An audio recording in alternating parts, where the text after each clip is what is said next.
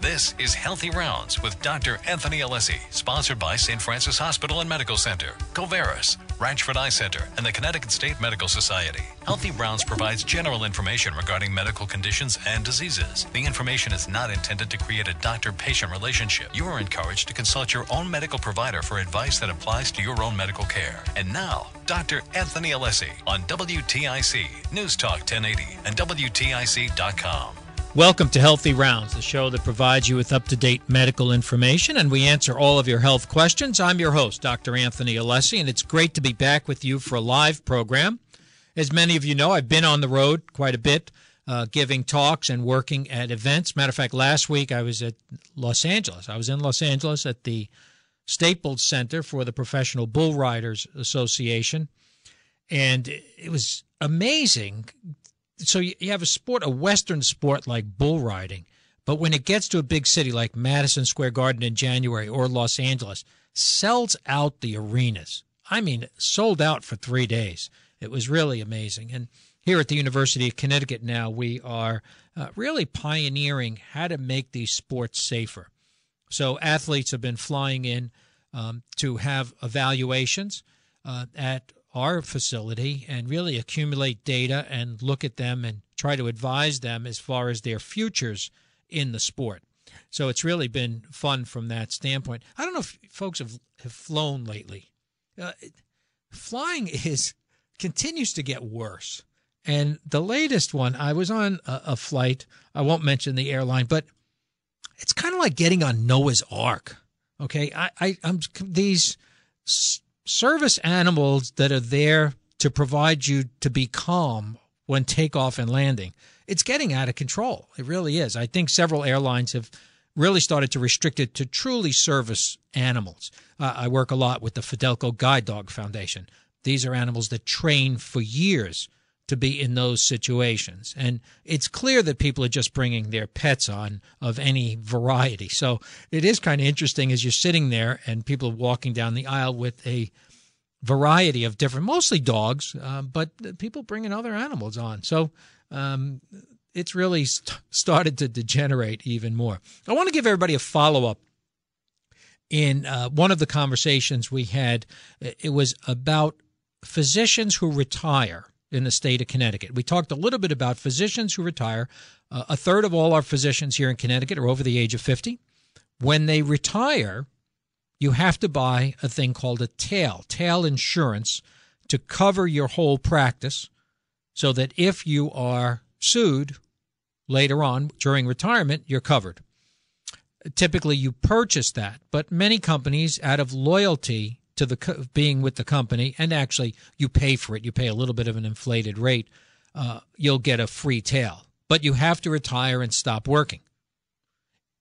It includes volunteer work. So in the sense that if you were going to do a volunteer job, say, I don't want any money, I want to go teach residents in a clinic 1 day a week, or I want to go work at a free clinic, you still have to buy your license, which is $585, and in some cases, it doesn't apply to a free tail. You would now have to purchase the tail for around $20,000.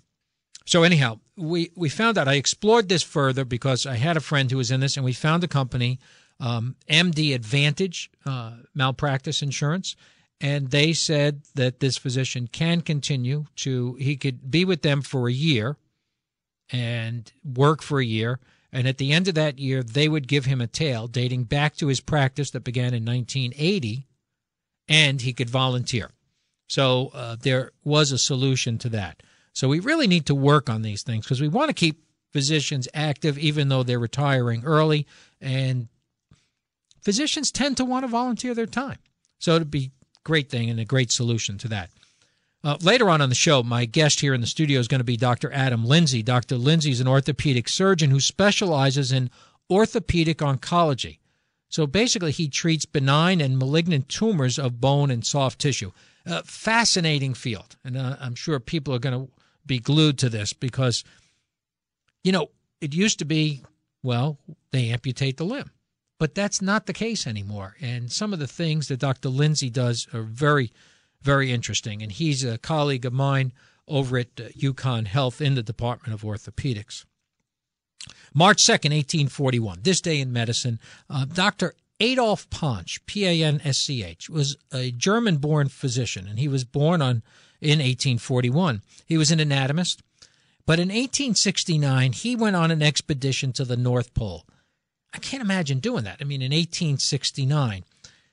And it really brings to mind physicians as explorers. So many want to explore not just medicine. I think the inclination of going into medicine these days, and not just being a physician, physical therapists, nurses, it's the idea that you get to explore and experience something new. And I think it applied to many physicians back then and even today. When you look at astronauts, right? We had a major blast this week, actually this morning, with SpaceX, and I think you'll see more and more physicians who want to go into space. Something that we're hearing more and more about is homeostasis. We've talked about it on this program. There's a whole neuroscience behind homeostasis. Understand, homeostasis, the human body, human well-being really requires the maintenance of energy stores, water, sodium. Your body gets used to a schedule. Your body wants to eat, drink, and sleep at the same time every day, which we know isn't possible. But your brain has to regulate that function. When you start sending it, when you disrupt that, right, like with sleep disorders, or if you're going on daylight savings time, as we are next week, travel, dietary changes, you have to be mindful of these disruptors and account for that. The reason I bring it up is we're going on daylight savings time next week. Important to get enough sleep and to adjust your sleep schedule to that. So sometimes you have to do this, right? You have to travel. Athletes do this all the time and really have to regulate themselves for that travel and try to make up for it. I'm still puzzled why we have daylight saving time or Eastern Standard Time. We should just decide what we want to do and stay there and probably keep everybody healthy, because we also know that the number of heart conditions and heart attacks go up as we start changing clocks. Aerobic exercise improves executive function. Another article came out about this. We've talked about it on the program before, and I think it's important to drive this home. This study was done and published in Neurology. It's adults age 60 to, not Neurology, it was at JAMA. But adults aged 20 to 67 participated in a study from 2011 to 2016. It was done at Columbia University. 132 people participated. And what they were required to do is they had to exercise 4 times a week for 6 months. One group did 10 to 15 minutes of warm-up and then 30 to 40 minutes of actual workout. The other group just did stretching exercises for that period of time. What they found was that the people who did the aerobic exercise 4 times a week for 40 minutes improved their executive function, their ability to make decisions and think clearly through a problem. What was also interesting was the biggest gain was seen in older people. So the older you were in this study, the more gain you had.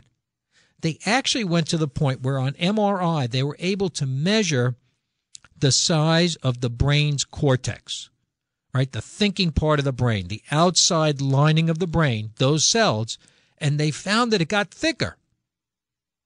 So again, it drives us home with good evidence to show that aerobic exercise at any age makes a huge difference in terms of our ability to think further and avoid cognitive disorders. Next up, we're going to take a short break, and then we're going to be back with my guest, Dr. Adam Lindsay. I'm going to give you the phone numbers now, 860-522-9842 and 1-800-966-9842. Now, if you don't want to call in but you have a question, you could reach me at info@alessimd.com. You're listening to Healthy Rounds on WTIC News Talk 1080.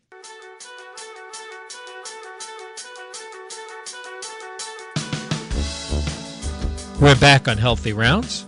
I'm your host, Dr. Anthony Alessi, and we're visiting today. Our guest here in the studio is Dr. Adam Lindsay. Dr. Lindsay is an orthopedic surgeon at UConn Health at the UConn Musculoskeletal Institute, and he specializes in orthopedic oncology. So basically benign and malignant tumors of bone and soft tissue. Adam, welcome to the show. Thank you very much. It's great to be here. I'm really excited. Thanks. So orthopedic oncology, interesting field. We don't hear a lot about it. What's your education like? How did you get to this point? Because I got a feeling it took a lot of years. Yeah, it's a long road, that's for sure. So it's 4 years of college, then you go on to an orthopedic residency, which is 5 years for most people. And then once you're nearing the end of your orthopedic residency, you make a decision on what sort of subspecialty you want to go into. So that's a 1 or 2 year fellowship for most orthopedic oncology fellowships. So I did 1 year down at the University of Florida, and that's the road.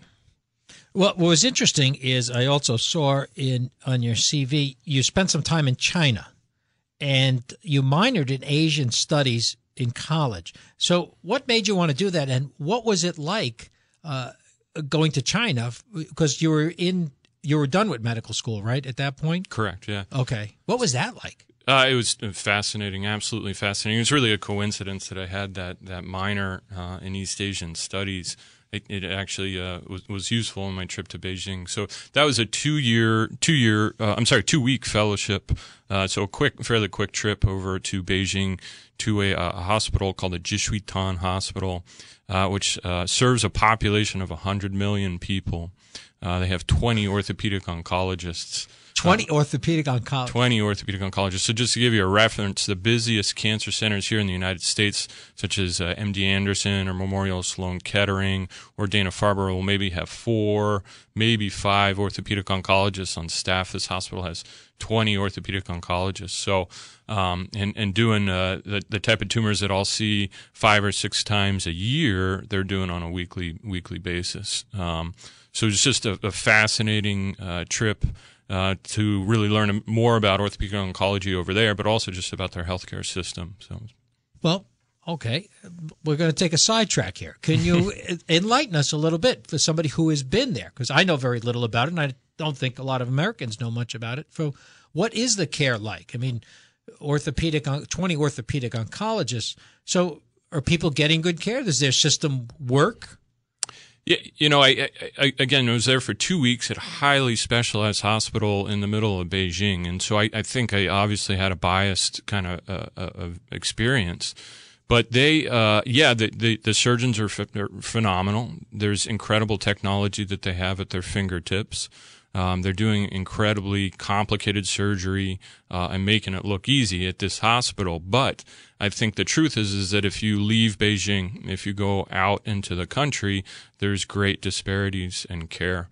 And so it's a socialized medicine that's been established for over a decade, but by no means is it I'd say that you're guaranteed the care that you would get here in the United States. If you have the money and you have the access and the family support to get into one of these highly specialized centers in one of the big cities, then you're going to get access to great care. But I'd say the vast majority of the population can't do that. So you mentioned an interesting thing. So if you have money, you get access to a specialized hospital, but it's not a private hospital. It's owned by the government? No, this was the hospital I was at. I think they have private institutions. They also have academic institutions. Right. This is an academic institution that was affiliated with the government. So, yeah, in that sense, it's somewhat similar to the United States. But just to give you an example, so if you come to my office and you need an X-ray, we walk you over 20 feet to an X-ray suite, and you get your X-ray taken, and you walk right back, and I have those images pulled up electronically, and I can show them to you. There, if you need an X-ray, you have to go somewhere outside of the hospital, pay out of pocket just to get the X-ray, bring it into the surgeon with your family, and hopefully it's the correct imaging sequence or imaging technique, and then they'll make a decision. So if you need an implant, so you need a knee replacement implant, you have to go and find that implant and purchase it, pay for it, and bring it in separately. So the ability to get the highly specialized care that we have here is much more convoluted there. Yeah, and that's interesting. People don't understand. It's actually similar in Haiti. When I work in Haiti, if somebody needs an X-ray and like a scan of some type, they have to go out and buy it and then bring it back. So very interesting, because I think a lot of people are thinking, well, it's going to be socialized here, everything's going to be free, and you're going to get the same care that we have now. And I maintain that our current system is probably more socialized than anything else, but we'll move on. Why did you choose oncology, Adam? Yeah, it's a great question. So I started. I'm the only person in my family ever to go into medicine, even an extended family. So that the whole trip, this whole pathway has kind of been figuring it out as we go along. But in college, I finally figured out I wanted to go to medical school in my senior year of college. So I made that decision and applied to medical schools, and a year later was lucky enough to get in. And then in medical school, you kind of figure out that you want to do something surgical. And I really fell into the path of orthopedic surgery. And then in orthopedic residency, had the ability to rotate at Mass General Hospital. And the field of orthopedic oncology has only existed for maybe 30 or 40 years as a real discipline. And a lot of it started out of Mass General Hospital. So I was lucky enough to kind of get steeped in that tradition a little bit and see some of that experience. And it really stuck with me, and it was pretty clear after those rotations, taking care of those cancer patients, that this is what I wanted to do with my life. What are some of the common conditions that you treat? Yeah, well, that's kind of what makes my practice unique, is that there's nothing common. I teach residents, so I have a fourth-year orthopedic surgery resident who spends 10 weeks with me. So I always have one resident with me. And what I basically tell them is that we're not going to see anything routine in your 10 weeks on this rotation. Every patient that comes into my office can present with something that potentially we've never seen before. Sure. So I see a lot of strange diagnoses, rare conditions. On top of that, too, though, and fortunately, bone tumors, bone cancers in general are rare things. So a big part of my practice, too, is some general orthopedic surgery. So I do hip replacements, I do fracture surgery, taking care of broken bones, and those sorts of things, too.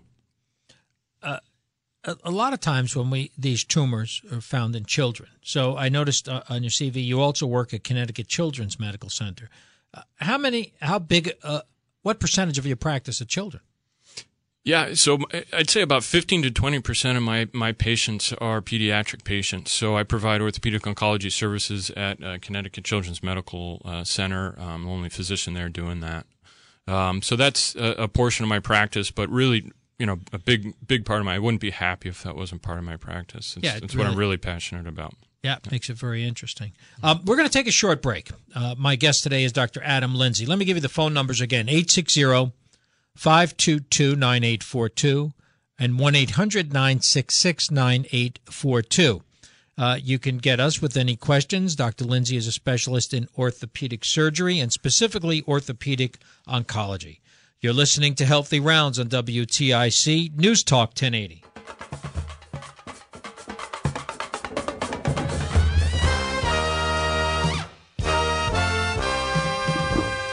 We're back on Healthy Rounds. I'm your host, Dr. Anthony Alessi, and today we are chatting with Dr. Adam Lindsay. Dr. Lindsay, so for everybody's information, is at the University of Connecticut in the Musculoskeletal Institute. If you need an appointment, the phone number, 860-679-6600. We're going to take a question. We have Tim on the line from Farmington. Tim, you're on. Hi, greetings, Dr. Alessi and Dr. Lindsay. Tim Pedrotti here. I don't know if you recall me. You've got so many patients, but last January, 13 months ago, you operated on my leg. I was listening to you. You said lots of patients present unique cases. Well, I showed up with a tumor in my left hamstring that you said was about the size of a small football, and you said, wow, it's rare when we get tumors that large. But you removed it, and you did an awesome job. My leg's fine. So if I can put in a plug for Dr. Lindsay, I would highly recommend him. He's a first-class doctor. The experience was wonderful. Thank you. Well, Tim, thank you for calling, and best of luck with your recovery. Yeah, it's been very speedy. So great. Thanks for that. Also, I didn't realize that you were in China for a while. I lived in Hong Kong for 2 years and had, with my family, 2 young kids, and had a little experience with some Chinese hospitals. So I was interested to hear your comments there. And yes, we're all very fortunate to have UConn and doctors like you right in our backyard. So, well, thank you. Thanks for calling, Tim. Yeah, here's my question. Okay.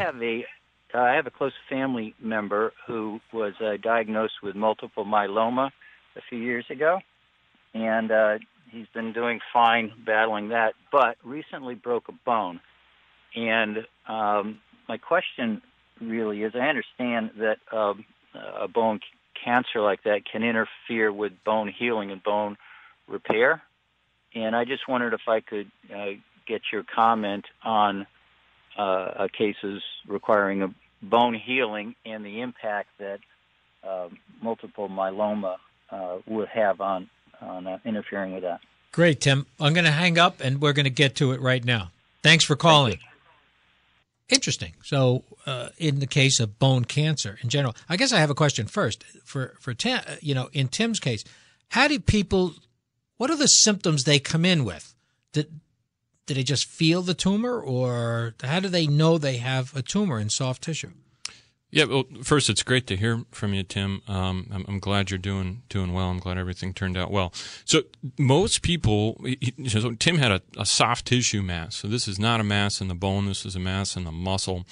And most people with those kind of tumors, whether they're benign or malignant, will actually present just by noticing the mass palpable. A lot of times these are painless masses. Every once in a while they'll be pushing on an important structure like a nerve that'll give them some pain or numbness or tingling, or on a tendon or something else that gives you some pain.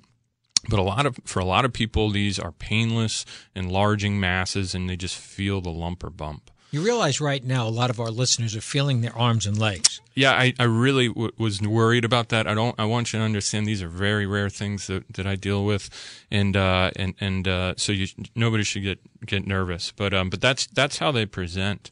And then to get to your question about myeloma, so myeloma is a fascinating cancer that we've made a lot of great strides with, and not from the surgical side of things, from the chemotherapy side of things. It used to be a orthopedic surgeon's worst nightmare because myeloma chews holes in bones. It's a cancer of the bones, really of the bone marrow, and can cause large destructive lesions in the bones, which cause pain. Bones can break, and can be very difficult and challenging to treat surgically.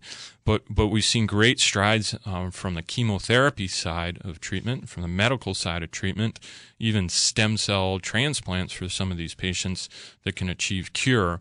So a lot of myeloma patients are managed well with medications, but they do still have destructive bone lesions that need to be treated surgically. And the answer is that it's complicated, but yes, you can heal a fracture through a myeloma lesion, but we're going to offer some other treatments, whether that's chemotherapy treatments or radiation treatments, or sometimes a surgical treatment to help the healing along. Adam, I guess, I'm old enough to remember when somebody had a tumor of a bone, it meant amputation. That was it. Tumor, amputation. And I noticed that you're now a member of the International Society of Limb Salvage. Can you explain that and maybe talk a little bit about some of the techniques you use to preserve a that has cancer? Yeah, absolutely. So, a malignant cancer, a cancer of the bone years ago, primarily affecting children was a death sentence. This is 40, 50 years ago. It was primarily just treated with surgery, which you are absolutely correct, would be an amputation. And then what happened in the 70s is they figured out that chemotherapy could prolong these people's lives and these children's lives and potentially cure them. And so then as we found that chemotherapy was working better and better, what we started to do is experiment a little bit on how we can take bones out of the body and do something to replace them, and not amputate the leg. So if you can remove the bone with the tumor in it and save the arteries and nerves and muscles and skin in the leg, you can do something to salvage that limb. And the most common way we've been doing that is to put in a metal replacement bone, essentially. There's also an option of taking bone from a cadaver. So somebody who's passed away will donate their body, and we'll process that bone, and so you could take a bone from their body and put it into your patient's body. And then things have gotten even more complicated than that. And so the International Society of Limb Salvage, just to answer that question, these medical societies sometimes get a little carried away. It seems like every small subspecialty in medicine develops a society, and they're important for various reasons. The International Society of Limb Salvage is really the biggest worldwide society for orthopedic oncologists, and we have a meeting every other year that rotates all around the world. So a great chance to meet physicians from overseas and to travel around the world and hear how people are managing these quite complex problems in different countries. So, Adam, I guess it's one of the things we don't think of with organ donation, right? We're always pushing people to organ, but we always hear about heart, lungs, kidneys, and big deals. But I think what you're telling us is by donating your body, your bone could be so crucial to helping someone else. Absolutely, and it's not just for the cancer side of things. In fact, that's a rare use of what's donated. A lot of common things like tendons. So if you rupture your ACL, one option is to have a tendon taken from a cadaver, or there's various things where we need to do bone grafting, and we'll actually take portions of bone from. So those are the more common things. Getting fractures that heal using bone graft. We can take bone from a cadaver, from a donated specimen. So I get what you said about replacing bone. Take the tumor out. You have a gap. You put a rod in or some artificial thing. Okay, what happens when the child grows? Right, so if you replace a big bone like a femur, take the tumor out, replace it with either a bone or a shaft of some type, what happens as that child gets older? That's a great question. One of our biggest challenges. So bone cancers that start in bone are rare, very rare. It just happens, unfortunately, that they affect children disproportionately. So there's probably about 500 pediatric bone cancers diagnosed in the United States annually. So that's rare. That's not a common disorder. But to get to your question, one of the main issues we have is what to do with these children as they're growing. It just happens the most common site that we see these bone cancers is in what we call the distal femur, which is your thigh bone right above the knee. And that also happens to be where you get most of your growth in your body, where you get most of your height. So it's a real challenge if we have to remove that part of the bone and that growth center, of how we're going to manage what is going to end up being what we call a leg length discrepancy. So one leg's going to keep growing, and the leg that you operated on is going to be short. So one trick that we have up our sleeve is a special type of implant. It looks like a femur bone. It's made of metal. It hooks up to a knee replacement. But it has inside it an internal mechanism that can lengthen. And the way we lengthen is actually with a magnet. So the child comes in every 3 months. We put them in a magnet. It's just painless. They do it in the office, and in about 20 minutes, we can lengthen them about 4 to 5 millimeters. And so we do that until they're done growing, and hopefully by the time they're done growing, their legs are the same length. So I guess I have to ask you another question, and that is, how long does it take to do something like that? I mean, how many hours are you in the OR doing a procedure like that, replacing the knee and now replacing the bone with a metal shaft? It's a great question. It can vary on on where the tumor is, how big the tumor is, how complicated it is to remove it. But I'd say on average we're looking at a couple hours to remove the tumor, to do the cancer surgery, and then comes the reconstruction. How do we put that leg back together? And that can take us upwards of a couple hours as well. But certainly had surgeries that last upwards of 8, 9, 10 hours sometimes. Wow, my goodness. We're talking with Dr. Adam Lindsay from UConn Health, and he is at the Musculoskeletal Institute. We're chatting about orthopedic oncology, bone tumors and tumors of soft tissue. We're going to get into our last segment. We'll take a short break, and then we're going to be back with Dr. Lindsay because we want to talk a little bit about the future? What's coming down the road in terms of treatment of these bone cancers? You're listening to Healthy Rounds on WTIC News Talk 1080.